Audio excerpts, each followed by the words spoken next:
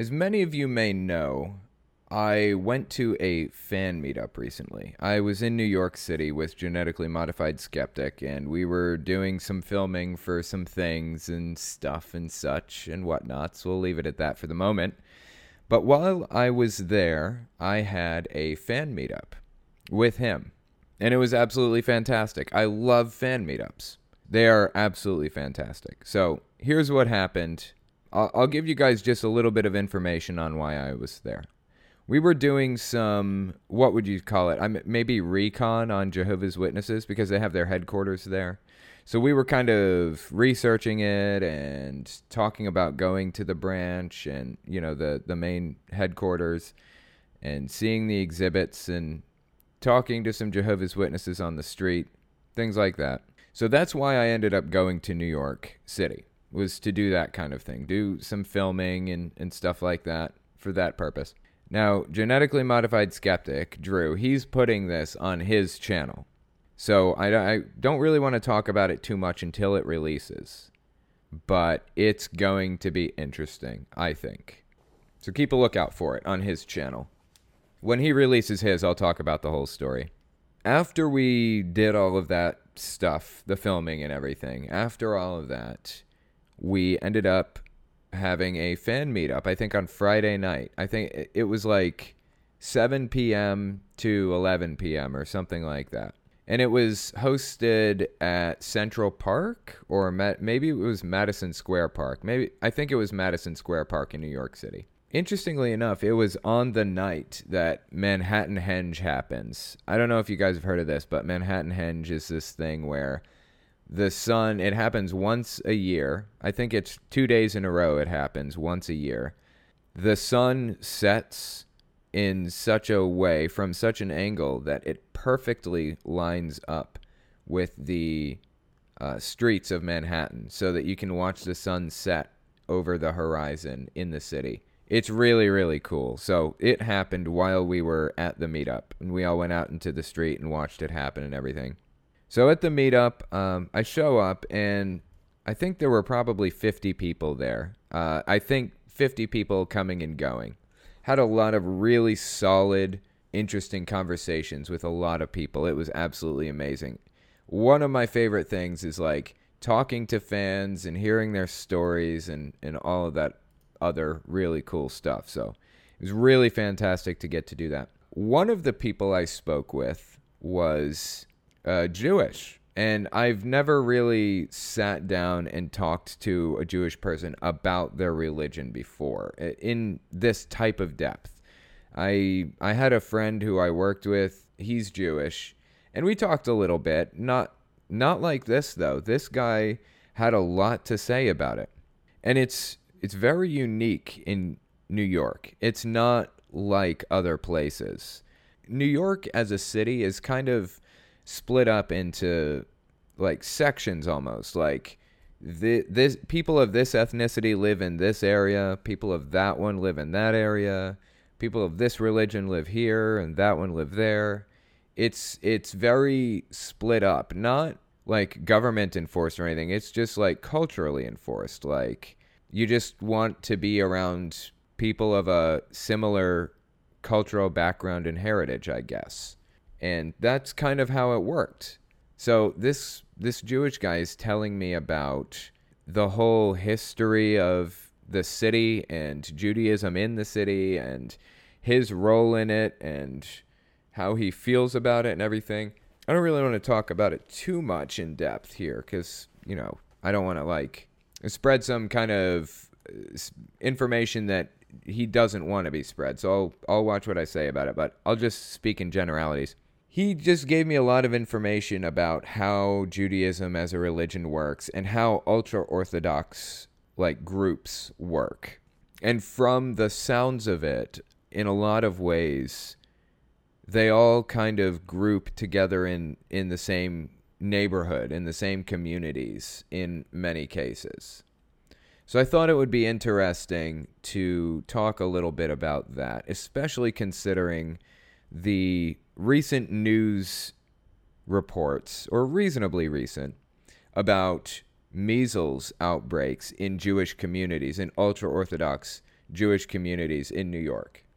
Because this guy was kind of right in there and was heavily involved in all of that and saw it happening. So let's just take a look at one of these articles and see what it has to say. This one's called Why Measles Hit So Hard Within the New York Orthodox Jewish Community.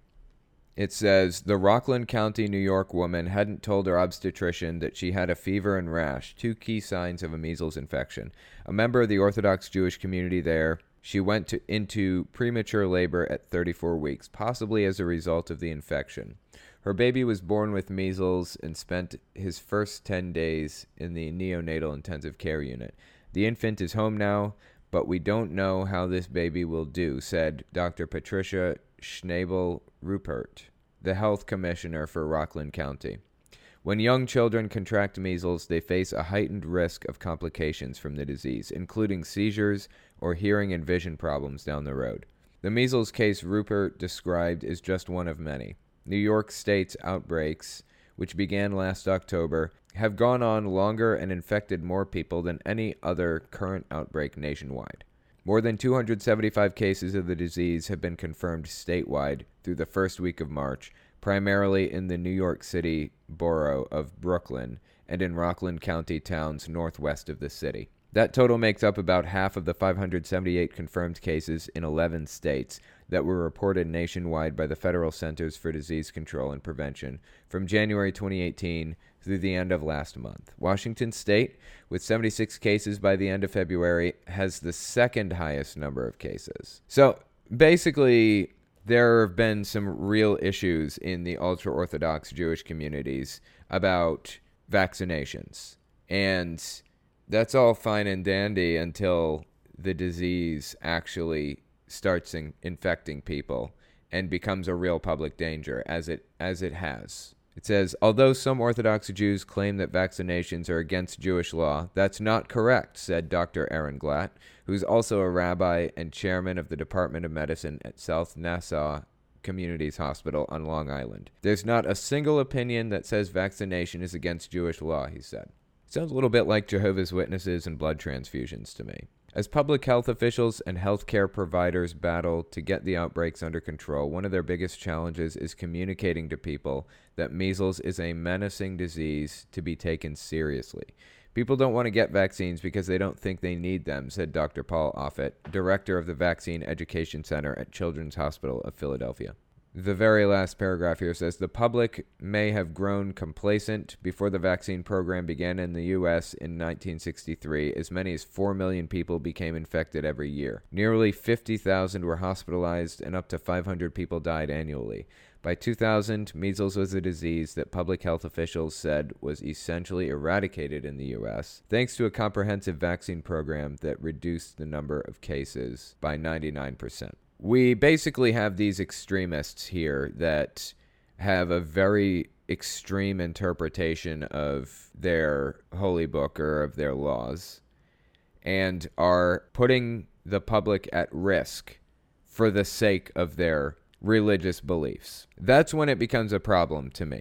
I understand the need for freedom of expression and for religious freedom. I understand that need. But when you start endangering the public, it's no longer just your choice. When you are putting people at risk with your choices, it's no longer just your choice. With Jehovah's Witnesses, they have this issue with blood transfusions. I feel like in many ways, it shouldn't just be the parent's choice to not give their kid a blood transfusion and let the kid die. And in a lot of cases when that happens, luckily, the state does intervene and forces the hospital to give the kid a blood transfusion anyways if it's required. Unfortunately, usually by the time the state has a chance to step in, it's too late.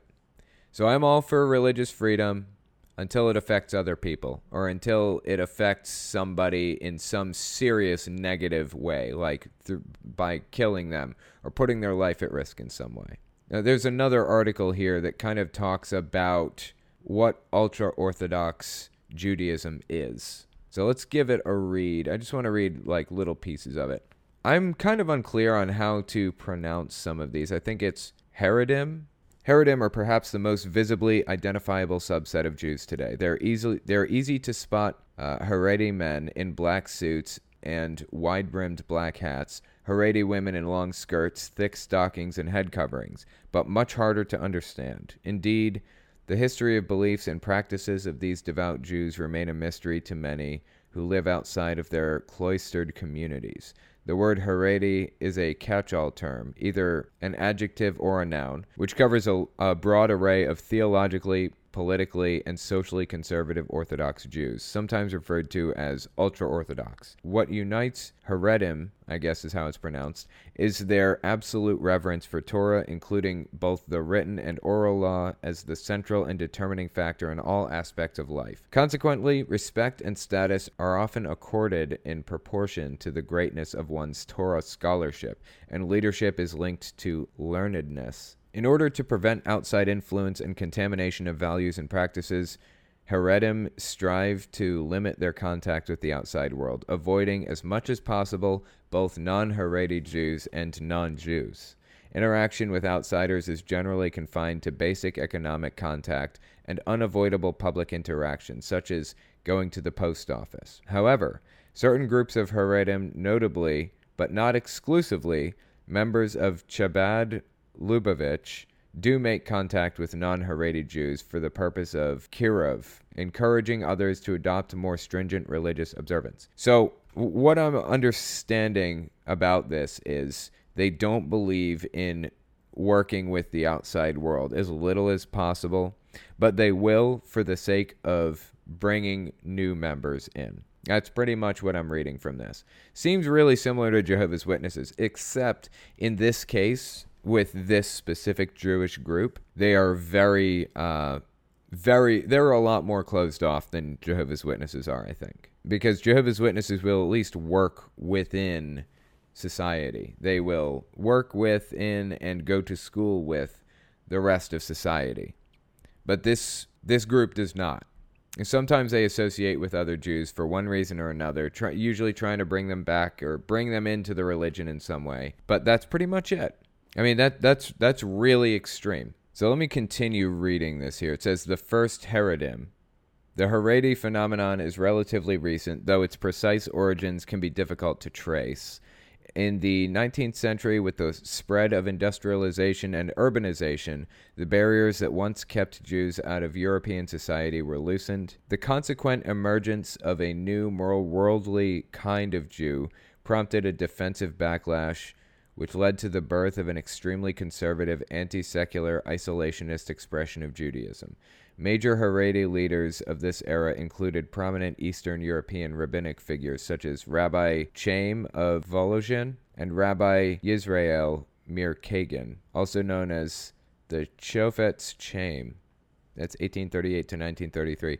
And I could be wrong here, but I feel like the guy that I talked to about Judaism at the meetup may have mentioned him. So anyway, point is that there are extreme groups out there who are actually causing like a lot of issues. Forever ago I talked about Judaism in another, like in a video on my main channel, and I mentioned that I didn't think that it was a cult. And that's true. Judaism, I don't believe that Judaism is a cult because it's too broad. I don't think Christianity or Islam are cults either. So anyways, the guy that I talked to at the meetup was really, really fascinating. And honestly, I wish that I could have had more time to talk to him. I wish that there was more time to ask him questions, but I was only there for so long, and I was trying to talk to a bunch of other people and everything too, you know. I had so many questions for him. I really do feel like I need to research this more heavily, Judaism. I was just saying, I don't think that I would call Judaism a cult. Just like I wouldn't call Christianity or Islam a cult. It's too broad.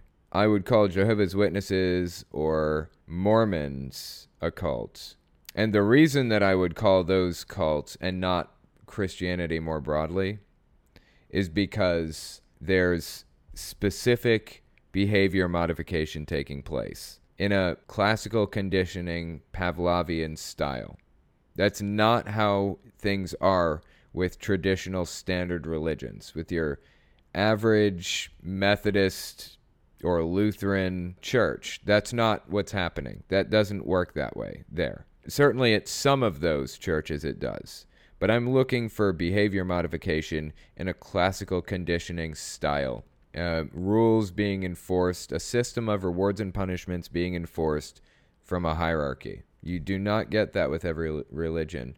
And the result of that type of modification is putting on a cult personality. It's glassy eyes and perma smile. It's a new personality that they're programming into somebody. Not all religions do that.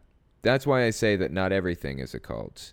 But I do believe that there are Jewish cults. It's just we have to drill down and get deeper. I can't call Judaism as a whole a cult, or Christianity, or Islam. Just have to drill down. So out of curiosity, I wanted to take a look at Jewish dietary laws, an overview of laws and regulations. How do you keep something kosher? What is kosher? And is it difficult? So I found this website that talked a little bit about it. So let's just give this website a read. It starts off, is keeping kosher difficult? Keeping kosher is not particularly difficult in and of itself. What makes keeping kosher difficult is the fact that the rest of the world does not do so. Okay, that's kind of funny. The basic underlying rules are fairly simple. If you buy your meat at a kosher butcher and buy only kosher certified products at the market, the only thing you need to think about is the separation of meat and dairy. Keeping kosher only becomes difficult when you try to eat in a non-kosher restaurant or at the home of a person who does not keep kosher. In those situations, your lack of knowledge about your host's ingredients and the food preparation techniques make it very difficult to keep kosher. So it's things like a really strict interpretation of the kosher law, from my understanding, is you can't cook fish and meat in the same oven or in the same pans. They have to be kept completely separate from each other. If you cook fish in an oven, that oven takes on that status. If it's the last thing you cooked, it takes on that status. Now, some groups, from my understanding, take a more lenient interpretation of this rule and say if the oven cools down between cooks, basically, it loses its fish status or its chicken status or whatever. So in more lenient Jewish households, that's what you'll find. But you still can't eat chicken with cheese, for example. You can't eat meat with dairy. It's actually very, very complex. Like, all of the rules are complex. I know they're saying keeping kosher isn't particularly difficult in and of itself. I would disagree with that. If the rest of the world catered to the requirements, then it would be easy. But they don't cater to the requirements because the rest of the world doesn't really care. So it's difficult by itself. If the rest of the world is not assisting, then it's difficult. I think it's kind of silly to take all of these extra steps and put all this extra work in to do all these ridiculous things. But you know what? If it's their sincerely held belief, then whatever. Doesn't even matter to me. So let's continue reading here. It says the fundamental rules of kashrut. Although the details of kashrut, I know I'm pronouncing this wrong. I apologize to my Jewish fans. Although the details of kashrut are extensive, the laws all derive from a few fairly simple, straightforward rules. Certain animals may not be eaten at all. This restriction includes the flesh, organs, eggs, and milk of the forbidden animals. Of the animals that may be eaten, the birds and mammals must be killed in accordance with Jewish law. All blood must be drained from the meat or broiled out before it's eaten. Certain parts of permitted animals may not be eaten. Meat, the flesh of birds and mammals, cannot be eaten with dairy. Fish, eggs, fruits, vegetables, and grains can be eaten with either meat or dairy. According to some views, fish may not be eaten with meat. Utensils that have come into contact with meat may not be used with dairy and vice versa. Utensils that have come into contact with non-kosher food may not be used with kosher food. This applies only where the contact occurred while the food was hot. Again, calling back to the oven thing. The oven loses its status as a meat or a fish oven after it cools down. Grape products made by non-Jews may not be eaten. It is actually very, very, very complex. Now, you can say if the world catered to these ideals, it would be easy. But no matter how you look at it, the rules are very complex. And actually, it's really, really inhumane how they have to kill the animals. It's really not good. But that's neither here nor there. The vegans and vegetarians among us will get where I'm coming from with that one. Animals that cannot be eaten. Of the beasts of the earth, quote unquote, which basically refers to land mammals with the exception of swarming rodents, you may eat any animal that has cloven hooves and chews its cud. Any land mammal that does not have both of these qualities is forbidden. The Torah specifies that the camel, the rock badger, the hare, and the pig are not kosher because each lacks one of these two qualifications, which is hilarious because hare, which is rabbits do not have hooves, cloven hooves, and they don't chew cud either, I don't believe. Sheep, cattle, goats, and deer are kosher. Of the things that are in the waters, you may eat anything that has fins and scales. Thus, shellfish, such as lobsters, oysters, shrimp, clams, and crabs, are all forbidden. Fish like tuna, carp, salmon, and herring are all permitted. Oh man, I'm getting hungry for some seafood right now. For birds, the criteria is less clear. The Torah lists forbidden birds, but does not specify why these particular birds are forbidden. All of the birds on the list are birds of prey or scavengers. Thus, the rabbis inferred that this was the basis for the distinction. Other birds are permitted, such as chicken, geese, ducks, and turkeys. Of the winged swarming things, winged insects, a few are specifically permitted, but the sages are no longer certain which ones they are, so they've all been forbidden. Rodents, reptiles, amphibians, and insects, except as mentioned above, are all forbidden. As mentioned above, any product derived from these forbidden animals, such as their milk, eggs, fat, or organs, can also not be eaten. Rennet, an enzyme used to harden cheese, is often obtained from non-kosher animals. Thus, kosher hard cheese can be difficult to find. Really, really fascinating, honestly. It's very fascinating. And there's a lot more information on here that goes into a lot of detail. I don't know. Maybe worth a look if you guys want to read it. But it very clearly has a pro-kosher slant. So take that for what you will. All right. So first up was Glenn was asking if he saw his question and asked Telltale. He said, too long didn't read. I asked, reflecting back on almost 4 years, what do you think is the reason for your success? Reflecting back on almost 4 years, what was the reason for my success? Okay, let me give you guys a little bit of YouTube advice. If you keep going, if you don't stop, you will succeed eventually. Time is the factor that separates the winners from the losers in a lot of ways on YouTube. And part of the reason for that is because as time goes on, as you put more energy and care into the channel, you come up with new ideas and new ways of doing things. For example, when I first started my channel, it was a debunk channel. So I found like a spirit science video and I would let the clip play and then I would cut the audio out of a clip and just play an audioless clip over me talking about it and debunking it. As time went on, I learned that the audience wanted a little bit more, and I started trying to play with it and figure it out. I got an iPad Pro and started drawing with it, and that was one of my first breakthroughs. Eventually, I added a blueprint background. That was another breakthrough. I added music to the background, another breakthrough. Then I changed my blueprint to a blackboard background. That was another breakthrough.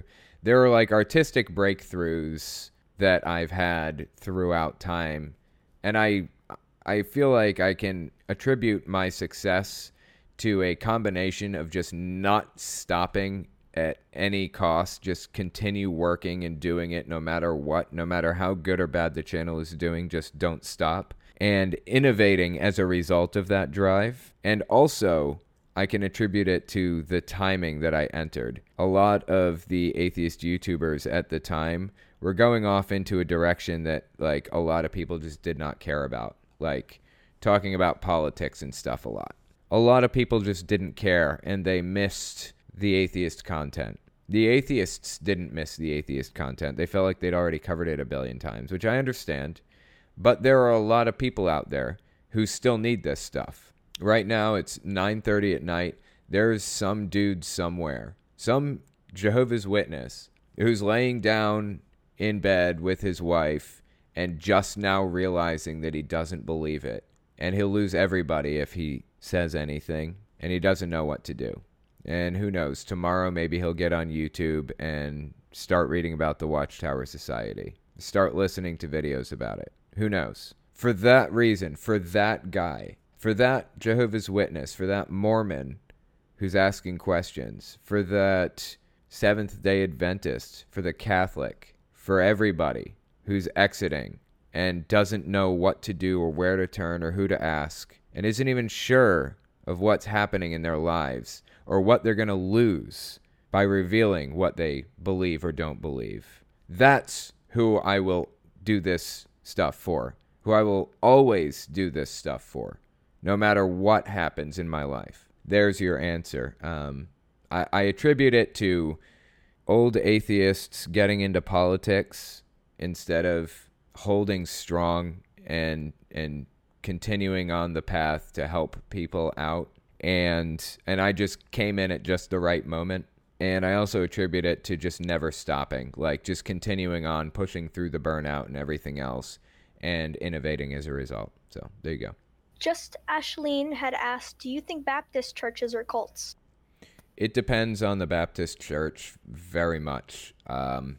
Baptist is kind of it's another umbrella term. It's like Christianity in many ways. It's very umbrella term. There are some extreme Southern Baptist churches that are really, really crazy and really scary that I would most definitely call cults. I would have to go on a case-to-case basis. Or, I'm sorry, a case-by-case basis, I guess. But yeah, I would say generally, I think Baptist has a tendency to go in the extreme direction more than other denominations sometimes.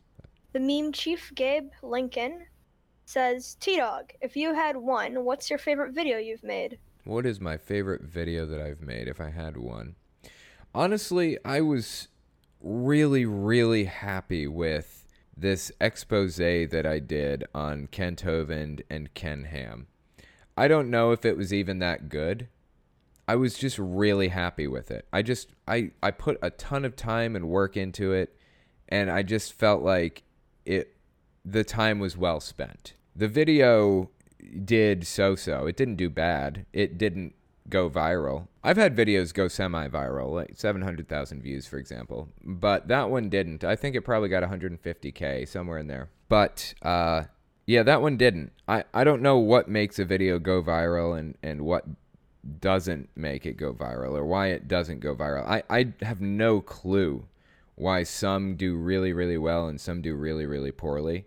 But some videos I've done, there was almost no effort put into it, and it just exploded. Like, it was a subject that needed to be covered. It was something that was really entertaining and really interesting to people.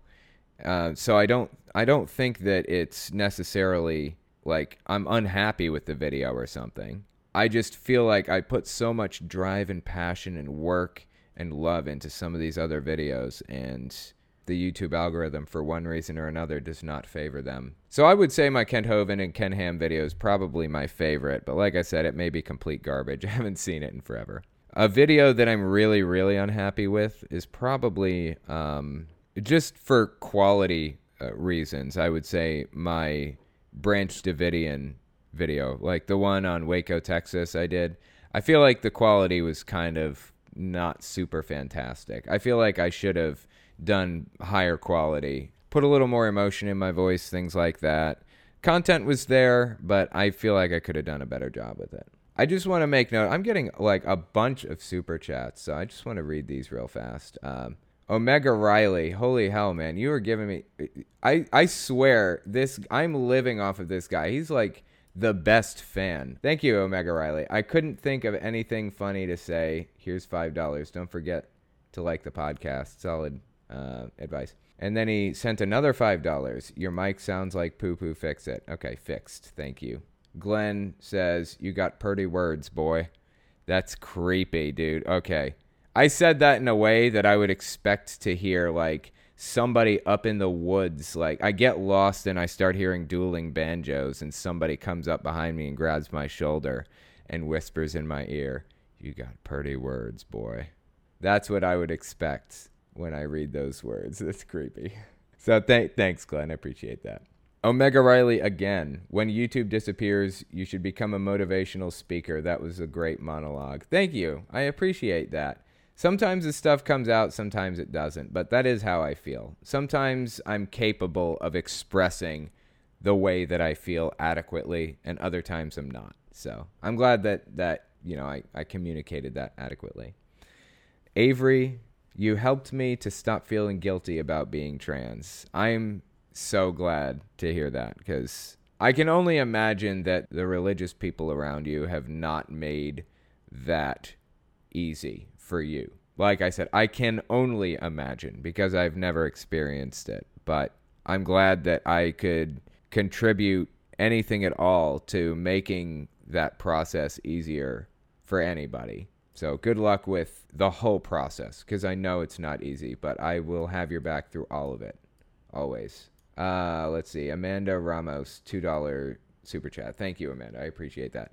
And Omega Riley, another $5. Man, and a heart. You know what? I'm going to send a heart back. There you go. A heart. Thank you, Omega Riley. That's fantastic. I got another super chat from Tyler Lunday. Thank you, Tyler. That is really fantastic.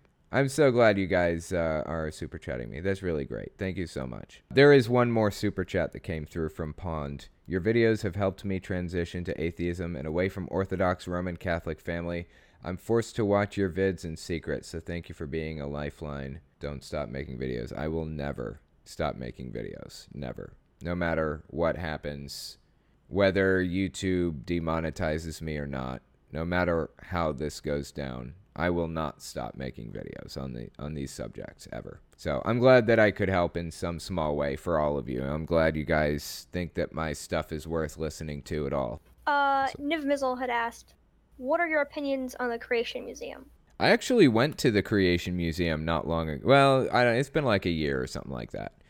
It was really, really weird and super disappointing that like they put so much money into such a ridiculous thing. Can it even be called a museum? I don't know. I don't think so.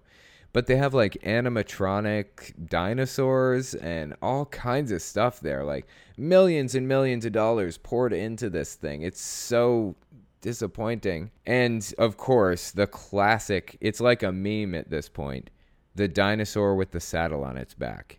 It is hilarious to look at. And also, at the same time, makes you want to cry. But I did take a bunch of pictures when I went.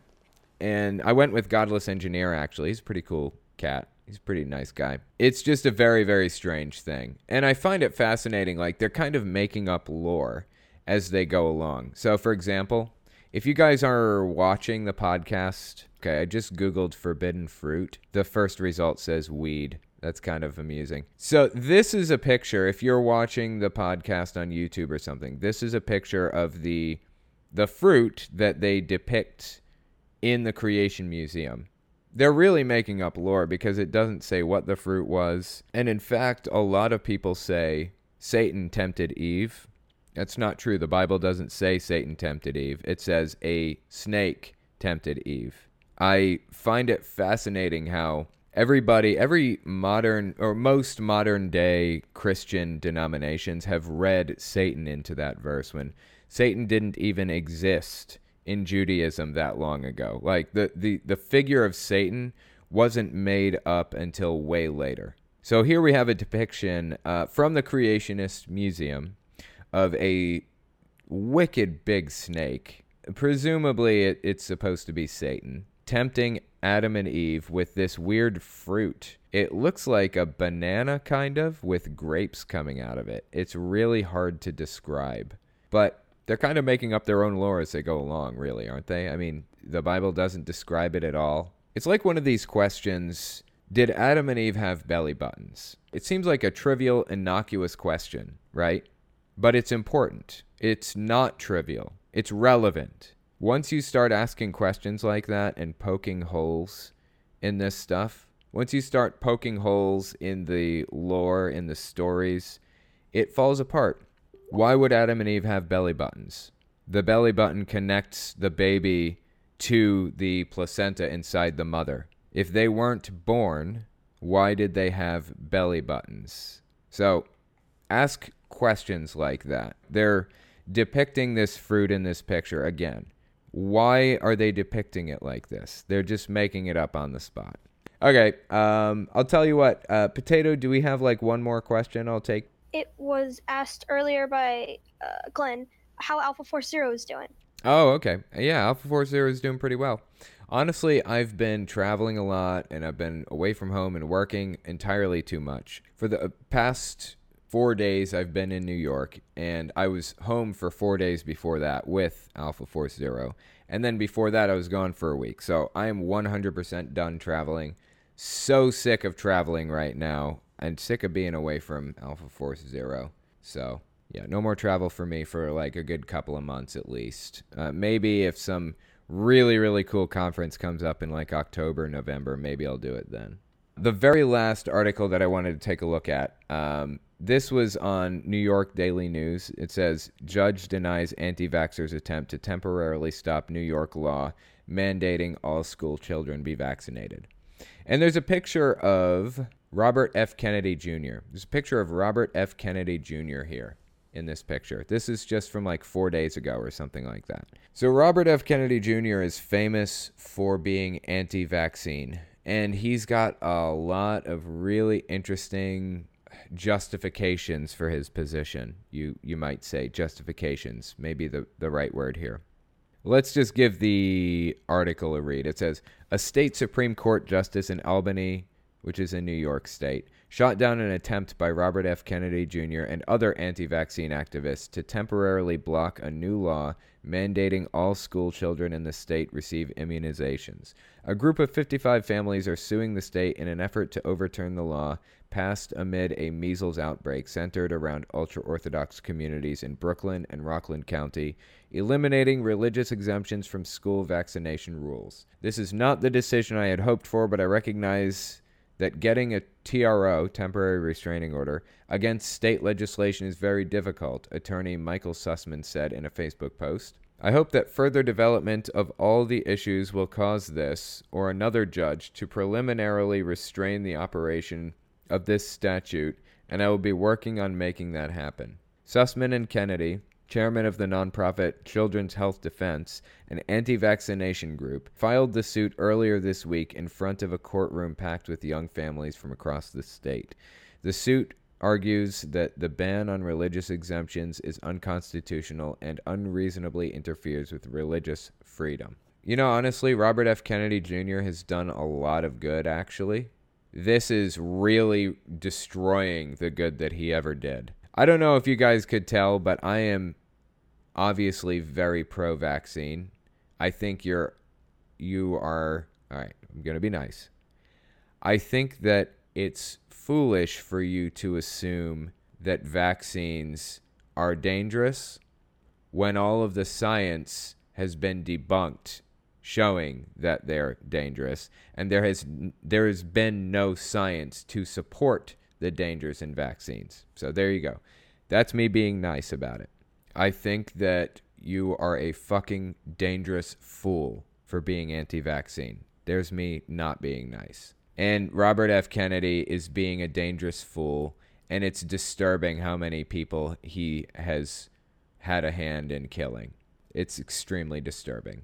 So, anyways, I actually saw him in an airport once. I saw Robert F. Kennedy Jr. walking through an airport one time. I walked right past him, and I recognized him instantly. I was like, that's Robert F. Kennedy Jr. What's he doing at Chicago O'Hare Airport? That's kind of strange. Anyway, he's probably traveling. That'd be my guess.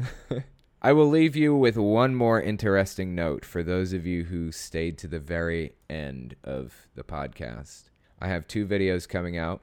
One of them is going to be on Catholicism and how it is a cult. The other is going to be on... God, am I even going to say it? I'm going to say it. The other is going to be on the Republican Party in the United States having cult-like characteristics. Not conservatism. The Republican Party very specifically. And I'm sorry, that's gonna burn my channel to the ground probably. Anyway, all right guys, thank you for coming. I will talk to you next week.